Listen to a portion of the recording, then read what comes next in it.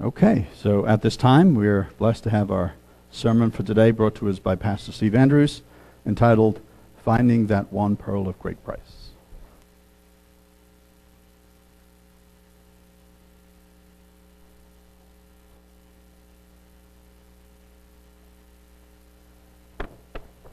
I wanted to address those that might be tuning in today. I just received a mail from Richard. He gave it to me from Chisholm, Minnesota. Hello, Chisholm, Minnesota, if you're watching today. We hope that you're blessed with the service, and we sometimes forget that there are those that are tuning in, and we do prepare, and we do hope that the things that we bring will be a blessing for you on the Sabbath, and hopefully we will remember that you're there and that we will acknowledge you occasionally. So today, on this Sabbath, I've chosen Finding That One Pearl of Great Price. And it comes from some parables that Jesus was giving. And it's in Matthew the 13th chapter. Again, the kingdom of heaven is like a merchant man, verse 45, seeking goodly pearls. Everybody knows where pearl comes from, I hope. Maybe the littlest ones don't. But goodly pearls, who when he had found one pearl of great price, went and sold all that he had and bought it. So today, finding that one pearl of great price, it really disturbs me a great deal that we live in a world where young men in their 20s who are just beginning in life are so angry, so pent up with anger and frustration in their life that they're willing to go out and kill somebody. It's frustrating to me to see millionaires who are taking young girls and stealing their innocence away from them. The headlines sometimes seem hopeless in the society that we live in today, and yet in the society that we live in, there is so much that we have in the way of enjoyment and pleasures, and we're not living in a society in which we have to start out from scratch and take cut down trees and build our own houses. I just got through with a book called The Pioneers by David McCullough, and it's a very good book. And they did exactly that. This was on the Ohio Valley, and they would go in, and they were pioneers, and they literally trekked into that area, cut down the trees, built the houses from scratch, lived sometimes in tremendous problems that we don't face in this society today. I mean, we have the diseases and things that they didn't have to face. They faced plagues and different things that came upon them. But their life as pioneers was very different from our life today. In this society today where they're being taught, you are a product of evolution. You are a product of what we tell you you are. Instead of understanding that there is a wisdom that is available to all peoples all over, and it's in this book. When men go on their own, there is a way that seems right to a man, but the end is the way of death. And actually, the Bible says the ways of death, because there are more ways to die, isn't there? Different.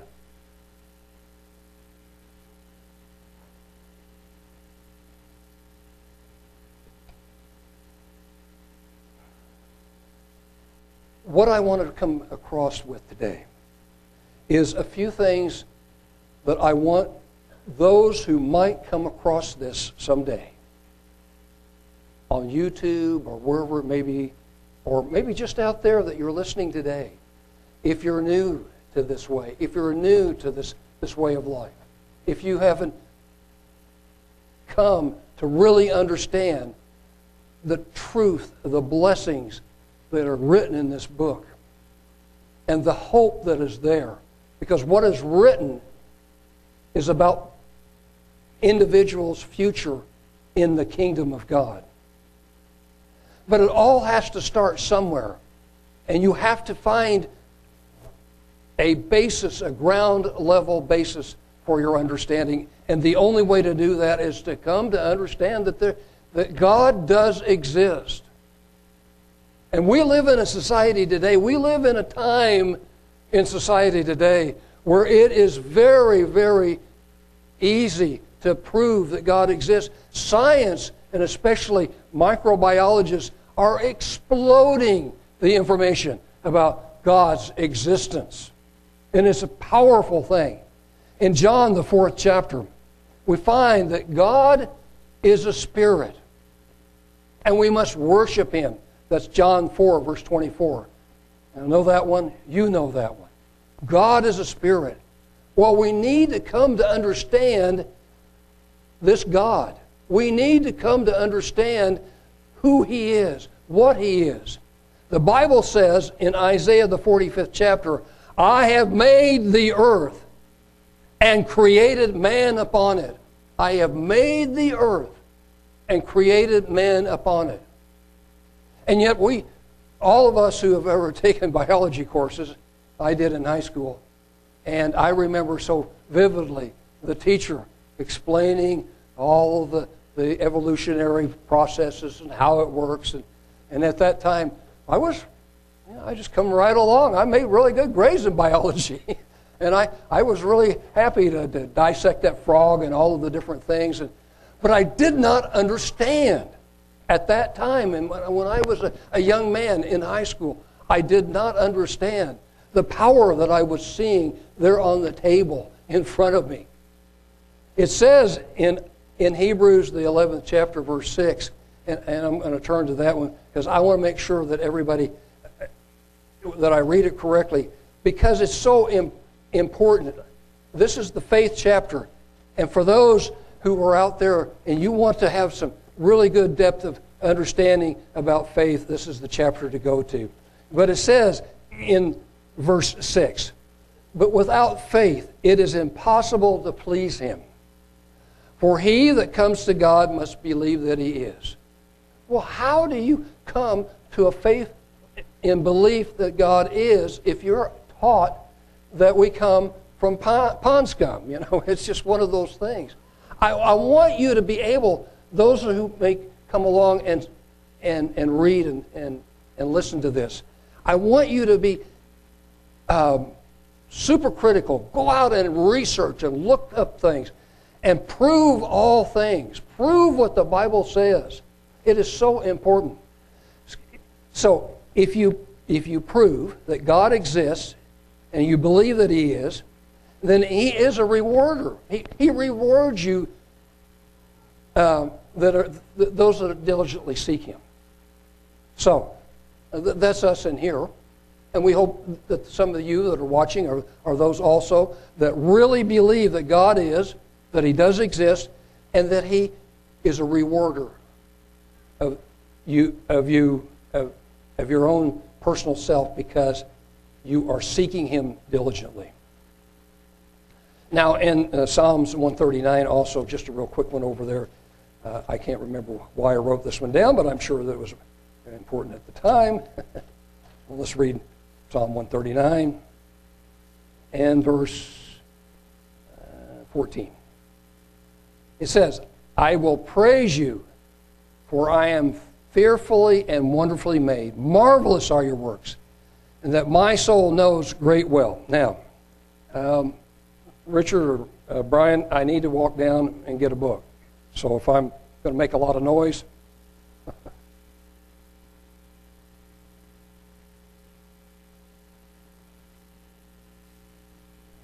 I forgot this book. I love this thing. It's a really very powerful book, but it's a little hard to read because this is Stephen C. Meyer is, what do I word? A very deep thinker, extremely deep. And the signature in the cell, this is some early things. And this is just one page in a very, very large book with a lot of information in it. This is page 26 in Signature in the Cell by Stephen C. Meyer. A controversy that erupted at a conference added to my sense of intrigue. During a session on the origin of life, the scientists were discussing where the information in DNA had come from. How do chemicals arrange themselves to produce code? What introduced drama into what might have otherwise been a dry academic discussion? Was the reaction of some of the scientists a new idea? 3 of the scientists on the panel had just published a controversial book called The Mystery of Life's Origin with a prominent New York publisher of scientific monographs. Their book provided a comprehensive critique of the attempts that have been made to explain how the first life had arisen from the primordial ocean in the so-called prebiotic soup. These scientists, Charles Thaxton, Walter Bradley, and Roger Olson, had come to the conclusion that all such theories had failed to explain the origin of the first life. Surprisingly, the other scientists on the panel, all experts in the field, did not dispute the critique. Interesting. What the other scientists dispute was the controversial new hypothesis that Thaxton and his colleagues had floated in the epilogue of their book in an attempt to explain the DNA enigma. They had suggested that the information in DNA might have originated from the intelligent source, or as they put it in an intelligent cause. Since in our experience, information arises from intelligent source, and since the information in DNA was, in their words, mathematically identical to the information in a written language or computer code, they suggested that the presence of information in DNA pointed to an intelligent cause. The code, in other words, pointed to a programmer, the great programmer. I would like everyone, if you really have any doubts about the existence of God, and you want maybe a little different perspective, the intelligent design people have a very tremendous program, and they have a lot of interesting information. It's at intelligentdesign.org. And I have one short video that I pulled up. It is called ATP synthase. I'm not even sure how to pronounce that. The power plant of the cell. Brian, could you play that for us, please?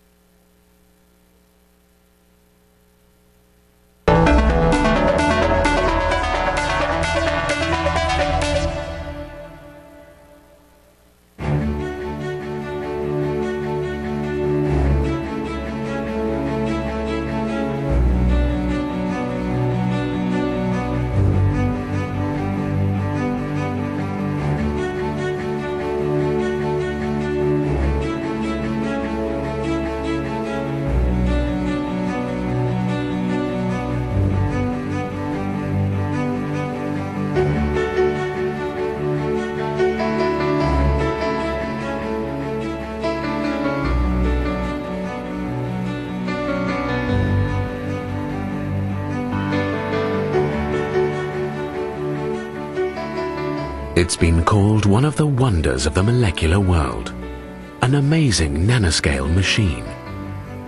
ATP synthase is a high-tech micromolecular power generator inside the cells of your body. It generates adenosine triphosphate, or ATP, an energy molecule that provides fuel that every one of your cells needs to function. Without this fuel, your cells will cease operation, and so will you.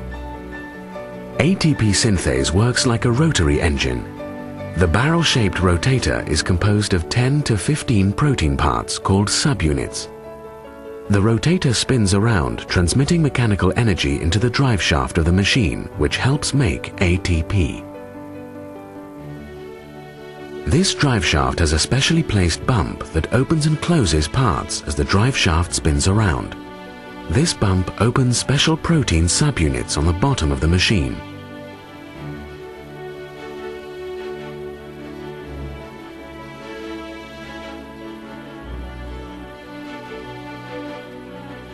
When the bottom subunits open, a spent energy molecule called adenosine diphosphate, or ADP, enters the machine. The mechanical motion causes the ADP to bind with an additional phosphate group, creating the ATP energy molecule. And the ATP drifts off into the cell, ready to power some biomechanical reaction. The ATP synthase machine has many parts we recognize from human-designed technology. A rotor, a stator, a drive shaft, and other basic components of a rotary engine. The ATP synthase is one of thousands of elegantly designed molecular machines inside your cells that make your life and all known life possible. ATP synthase. An example of intelligent design.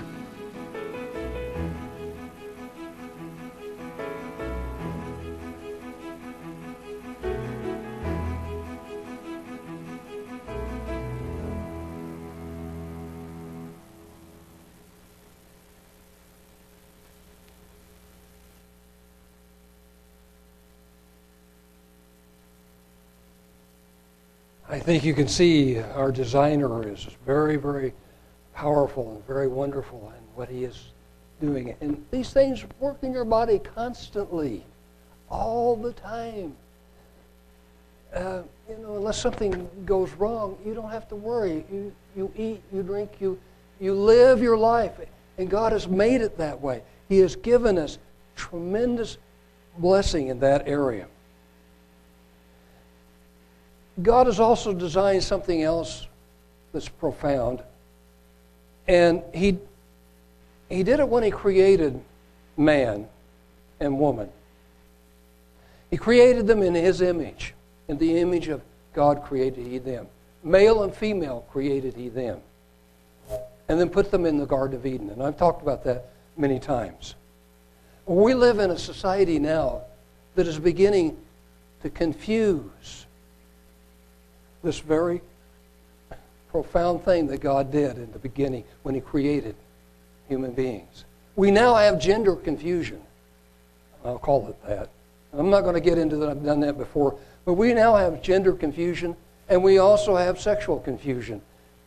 It's not just in America. It's all over the world. It's beginning to affect everyone in the world. And God created man for great and wonderful purpose.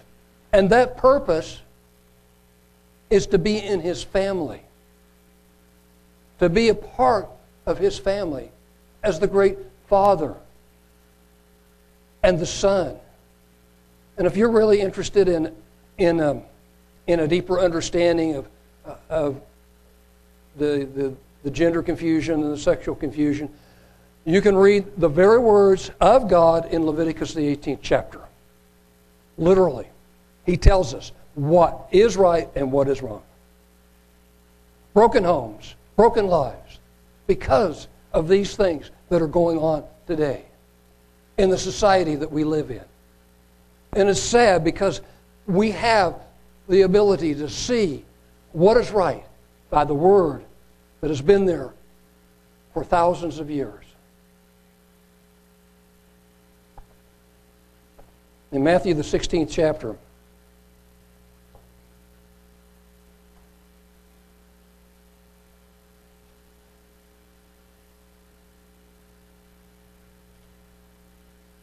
Matthew 16 and verses 14. This is a revelation.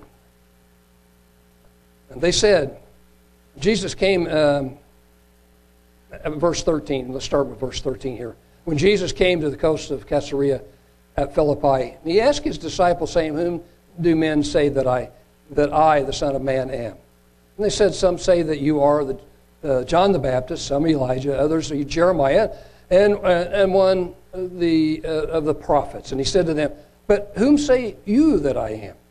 And Simon Peter answered and said, you are the Christ, the Son of the living God. It's interesting, they understood the relationship, the Son to the Father.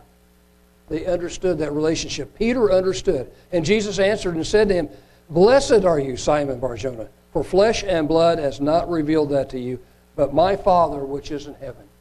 He revealed this understanding of the relationship, the family relationship. In 1 John, the 3rd chapter, we're very familiar with all of these verses, but in the context of the message today, in understanding that we're searching for that pearl of great price, which is the kingdom of God. It is the good news. It is the gospel message that we're looking for. The good news of the kingdom of God, because that is the pearl of great price. In 1 John, the 3rd chapter, and I'll get to it here in a minute, and everyone here probably knows it by heart, but behold, what manner of love the Father, in other words, another parental relationship. What manner of love the Father has bestowed upon us, that we should be called the sons of God. Therefore the world knows us not because it knew him not. Beloved, now are we the sons of God, and it does not yet appear what we shall be, but we know that when he shall appear, we shall be like him, for we shall see him as he is, and we shall be a part of that family. He already calls us. Those of us, he already calls us a part of his family. We are his sons and his daughters today in his family. And those that might be listening to this and coming in later and listening to it, you also can have a part in this family. And I have to ask the question, well, how do you enter this family? How does it happen? Well, there is a great calling going on all the time, all over the world. I mean, sometimes, well, where is that calling? Is that phone for me? Is that call for me? Well, when God begins to call you, yes, that call is for you. And he wants you to answer that call. In 1 Corinthians, I appreciate Reg's message because I was thinking about that as he was talking. Yeah, I fit these, more of these than I fit anything else in 1 Corinthians 26. But God has chosen the foolish things of this world to confound the wise. And Reg is right. When we come into the church, sometimes we don't know where we fit, especially if we're new in a congregation. But you always have the ability to be a part of the congregation because that's what God wants. Just like Reg was saying, He has given you a place to come and to serve and to be of service if you want.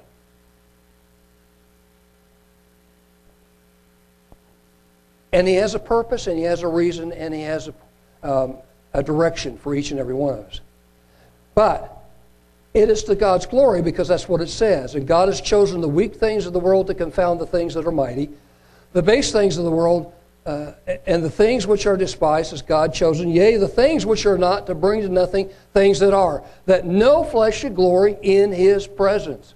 That's the whole point. God brings us in. He knows that we're going to worship Him and we're going to give Him glory. We're going to give Him, because we ourselves, it's like Moses. Remember what Moses argued with God. I mean, how many of us argue with God? God, why did you call me? No. Moses argued with God. I'm not capable of doing this. I'm not able to go do this. Why, look at me. I can't even speak. I stutter. God says, you're going. You're going to do it. Yeah, this is the whole point. Understand that this is what our calling is about, that God has called us. And those who are listening, who may come, there is a calling going out, and you could be a part of it. And you don't have to be a rich person or anything. You can just heed the calling. And I'll show you here in a second how to come to God and how to be able to be a part of that family.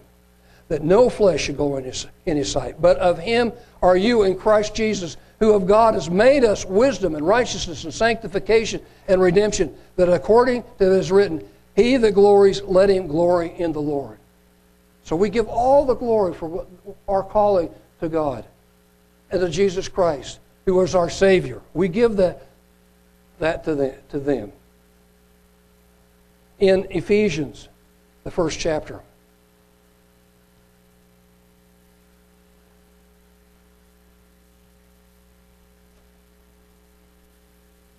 Ephesians 1, verse 17. That the God of our Lord Jesus Christ, the Father of glory, may give to you the spirit of wisdom and revelation in the knowledge of Him.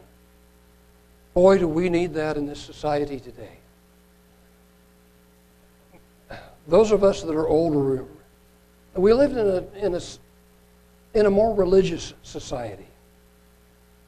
Not necessarily understanding everything in God's Word, but there was an understanding that there was evil and that it shouldn't be a part of what we live in. We should not have those evils in our society. But over time, things have changed. And what we have to do now is we have to reach out and we have to let everyone know that God still loves His creation and still wants them in His kingdom. And there is a great calling going out, and it just needs to be heeded.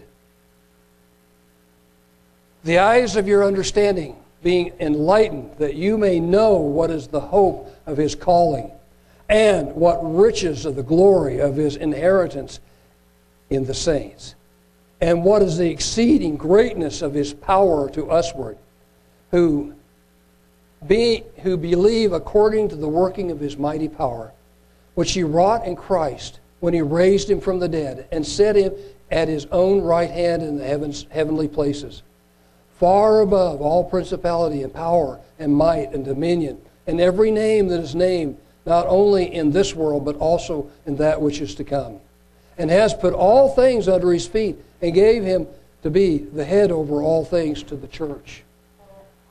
You know, Jesus Christ is the head of our congregation. I believe that.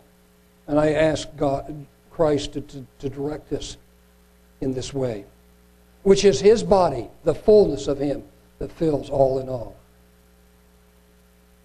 So there is a process that all of us go through. And those that might come and want to come to baptism go through that process. They need to go through that process. They need to have those things in their heart before they come to baptism. But God is calling people. He wants you in His family. He wants you to be a part of that family.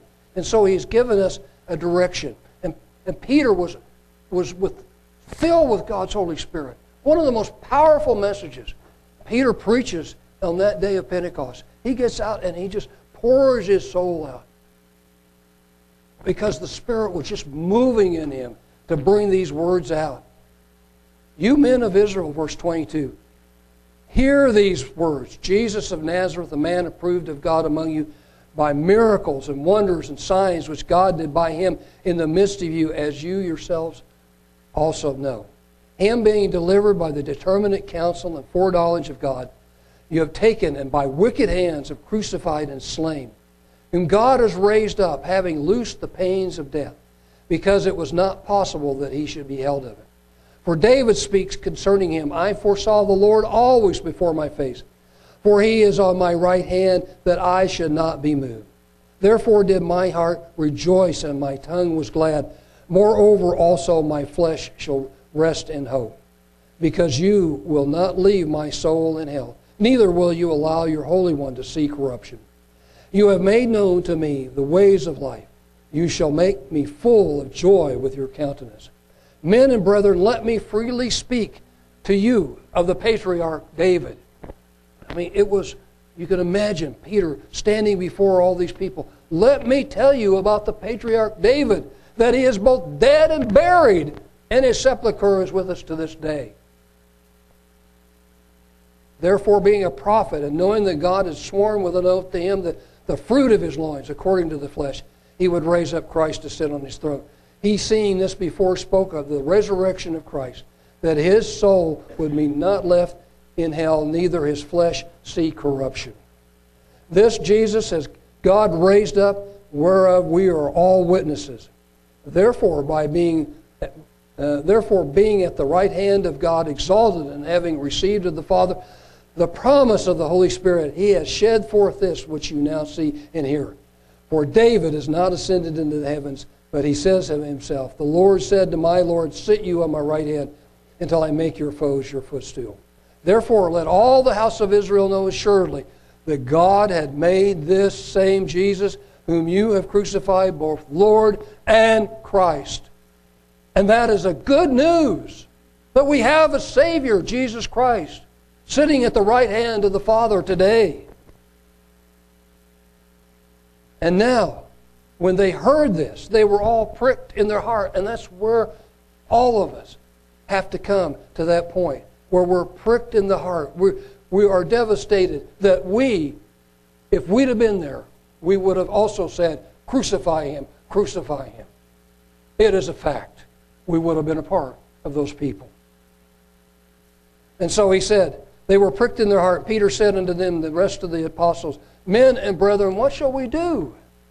Peter said unto them, repent.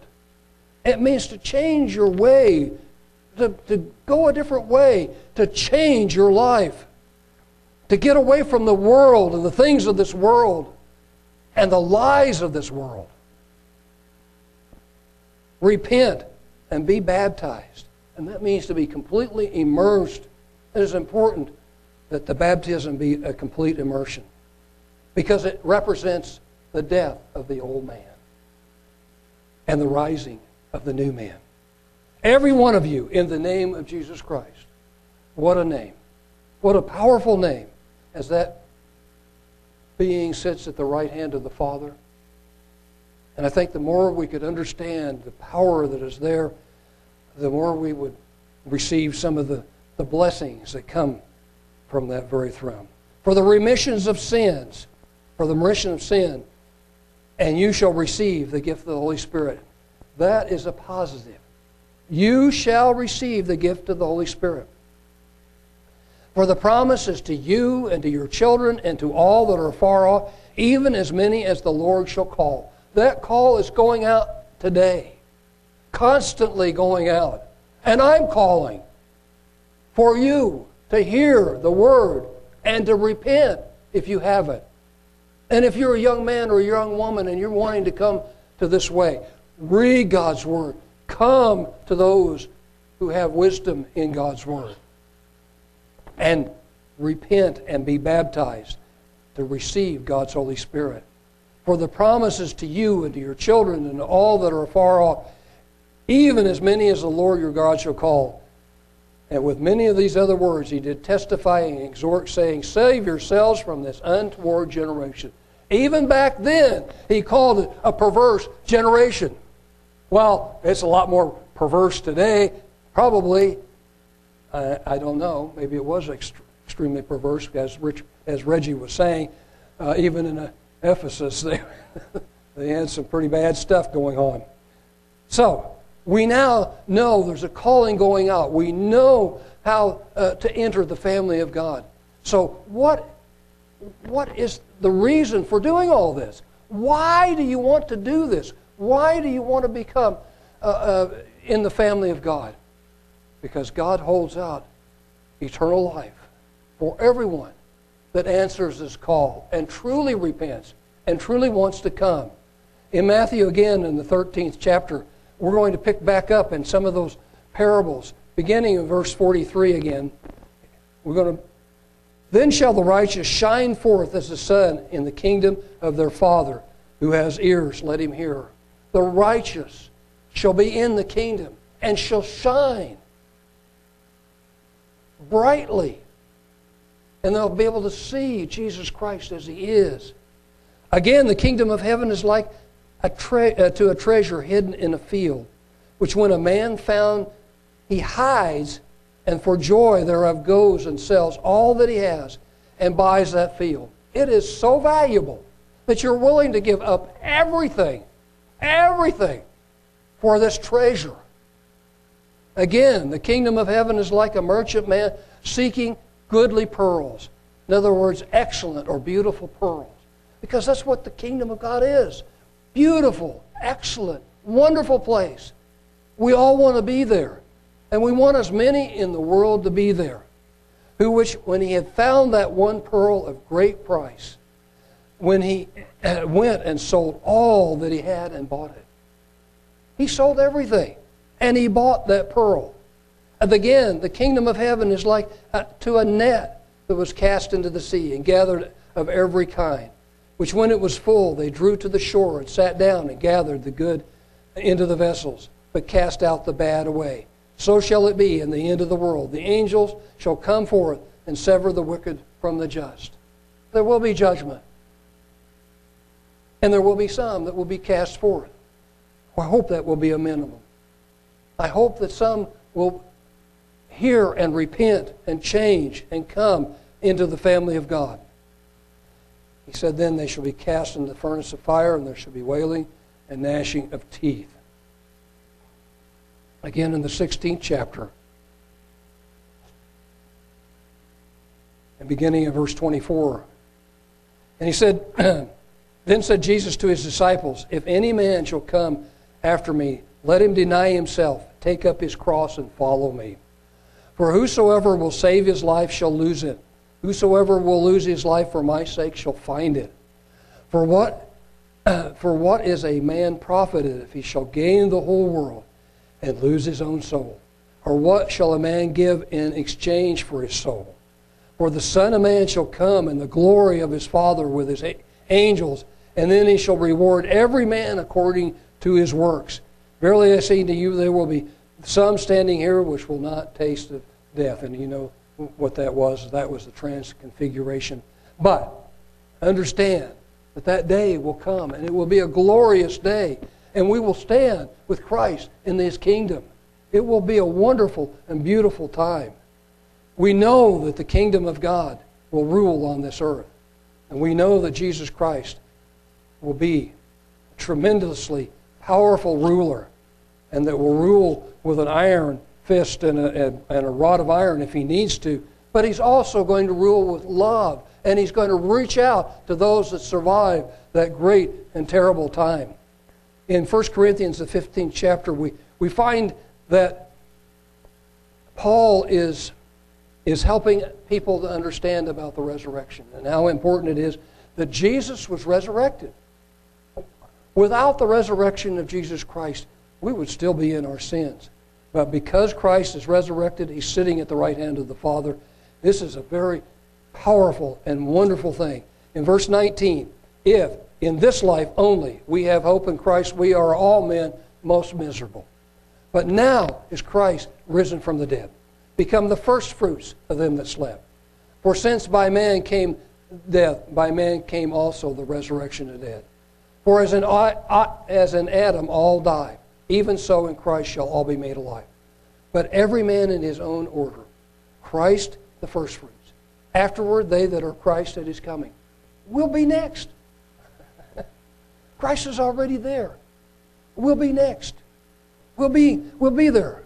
Then comes the end, when he shall have delivered up the kingdom to God, even the Father, and when he shall have put down all rule and all authority. This is a synopsis of what Jesus Christ is going to be doing. And it's just in a few verses. I love Paul's writing because that's what he does. He just gets to the heart and core of the situation. And this is it. Even the Father, when he shall put down all rule and all authority and power, for he must reign till he has put all enemies under his feet. The last enemy that shall be destroyed is death. For he shall put all enemies under his feet.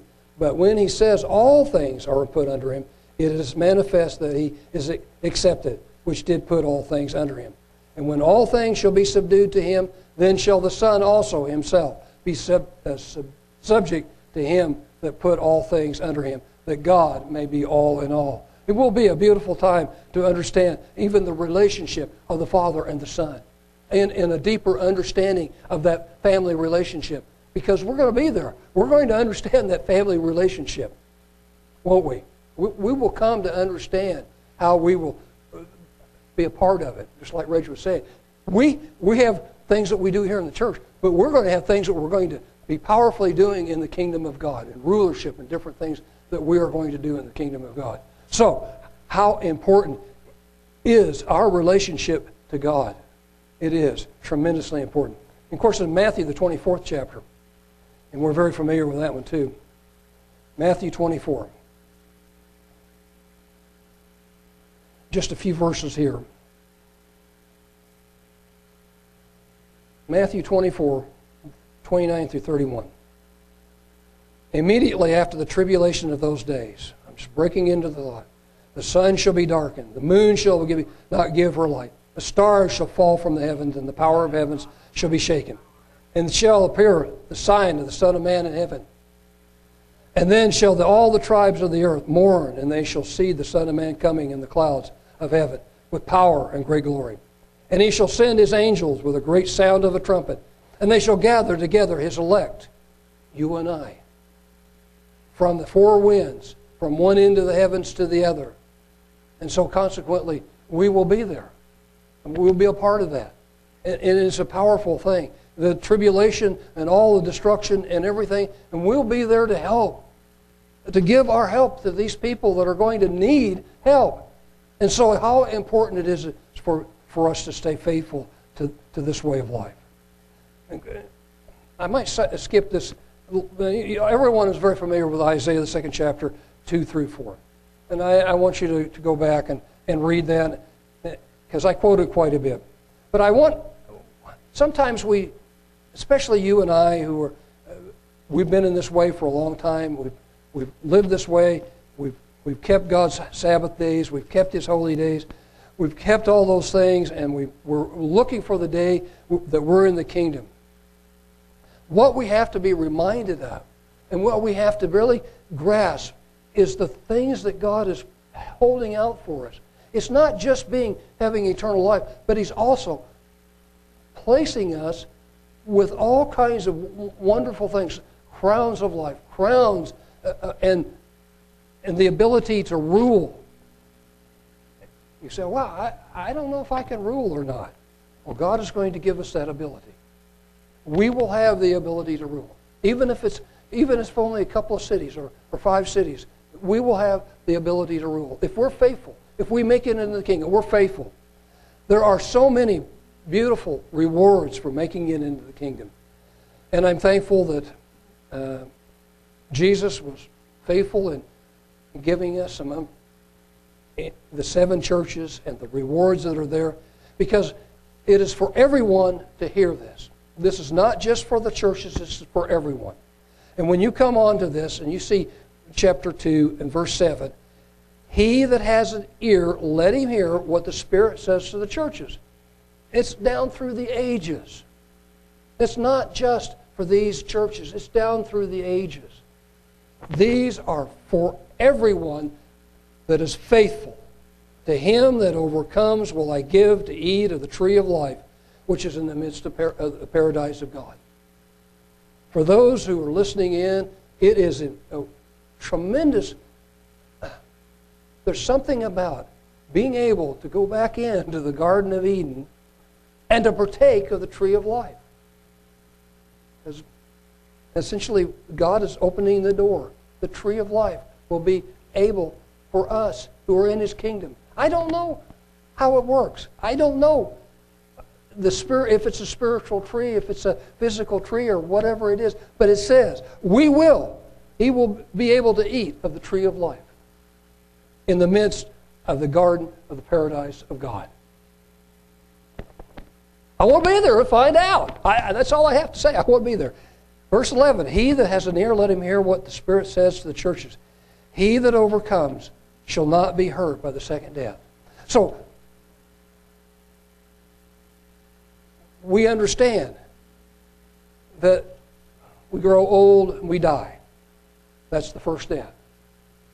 The second death is when you reject God. And you don't want to be a part of His kingdom. Essentially, whether you say it or whether it's your lifestyle or whatever, that's it. You participate in the second death and you have no part in God's kingdom. But if you make it into this, if you're in his kingdom, the second death will not have any power over any of us.